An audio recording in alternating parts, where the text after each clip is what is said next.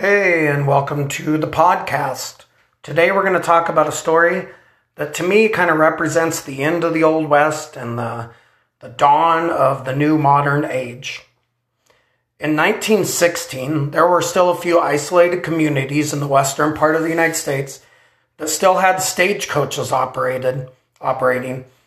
These were non-tourist stagecoaches. These were rail stagecoaches that people relied on.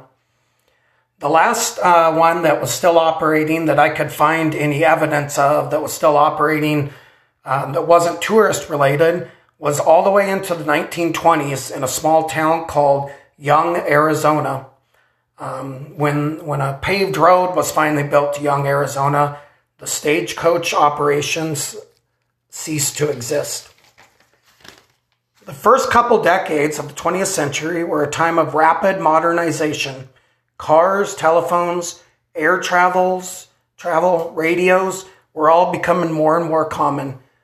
Yeah, in the rural areas of the United States, the Old West was still hanging on, at least for a while.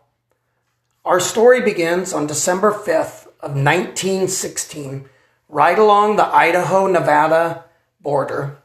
That night, there was an extremely heavy snowfall.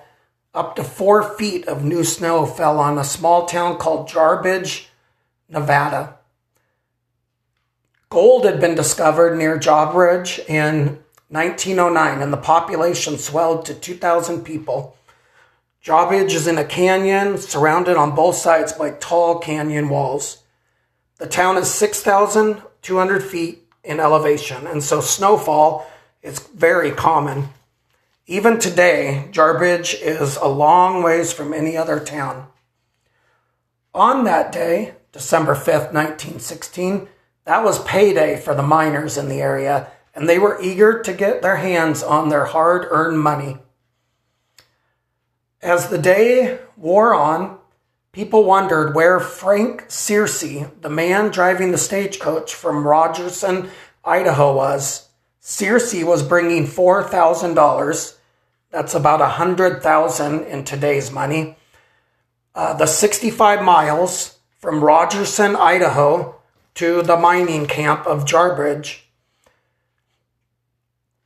The people in town expected, they were waiting and waiting. He was late getting there.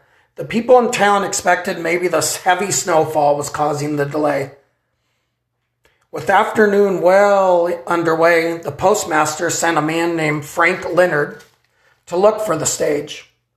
A few hours later, a cold and tired Leonard returned and announced he had seen no sign of Searcy or the stagecoach. A search party was organized. Before they set out, a phone call was made to a woman named Rose Dexter, who lived a few miles out of town. The woman reported that Searcy had passed by and they had waved at each other a few hours ago. The search party set off. They quickly came up upon the stagecoach just a half mile out of town. There in the driver's seat sat the dead body of Fred Searcy. Someone reported hearing a gunshot around 6 p.m. After investigating the area, the search party concluded that somebody had jumped out from behind sagebrush, jumped onto the back of the stage, and shot Searcy point blank in the back of the head. Searcy most likely never saw it coming. It was dark and cold, so the search party returned to Jarbidge for the evening and figured they'd come back in the morning.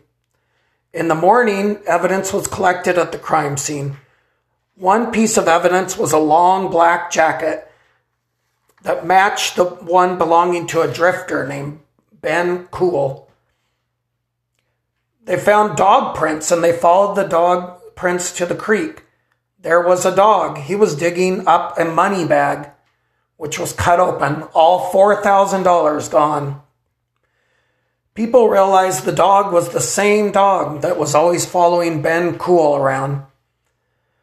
Ben Cool and his 2 associates were arrested after this evidence was found.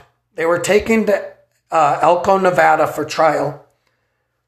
Cool was the first to stand trial. His defense was that he had been in the saloon all night. However, several people at the saloon had noticed that he had left for about an hour. This would have given him more than enough time to go commit the heinous crime and get back to the saloon.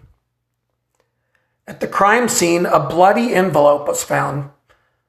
On the envelope was a palm print, a bloody palm print. Forensic experts matched Kuhl's palm print to the one on the envelope. This was the first time a palm print was used as evidence in the U.S. courtroom. The trial dragged on for 18 days. In the end, he was found guilty and sentenced to death. However, after appeals, his sentence was changed to 28 years in prison. He spent the next 28 years in a prison in Carson City, Nevada. He raised chickens at the prison. He was released from prison in 1945. After that, he disappears from history. I could find no evidence of what happened to him after 1945. His associates had much lighter sentences of only about a year. So, there you have the story of the last stagecoach robbery and the first case in which a palm print was used in a trial to convict someone. For Jarbidge itself, the mining operations ceased in 1932, and like many mining towns, the population decreased. But it didn't become a ghost town. About 100 people still call the small town home. Today, tourists come for the natural beauty and the isolation. There, if you choose to visit, you can see the ruins of old mining cabins, a former brothel, a community center which has a small museum about the area, a store where you can put gas in your car, a couple small gift shops, a small hotel, and a restaurant. People come to hike, fish, and relax. If you ever visit, make sure to take a look at the old jail in which the stagecoach robbers were held after their crime. Thank you, and I hope you enjoyed this.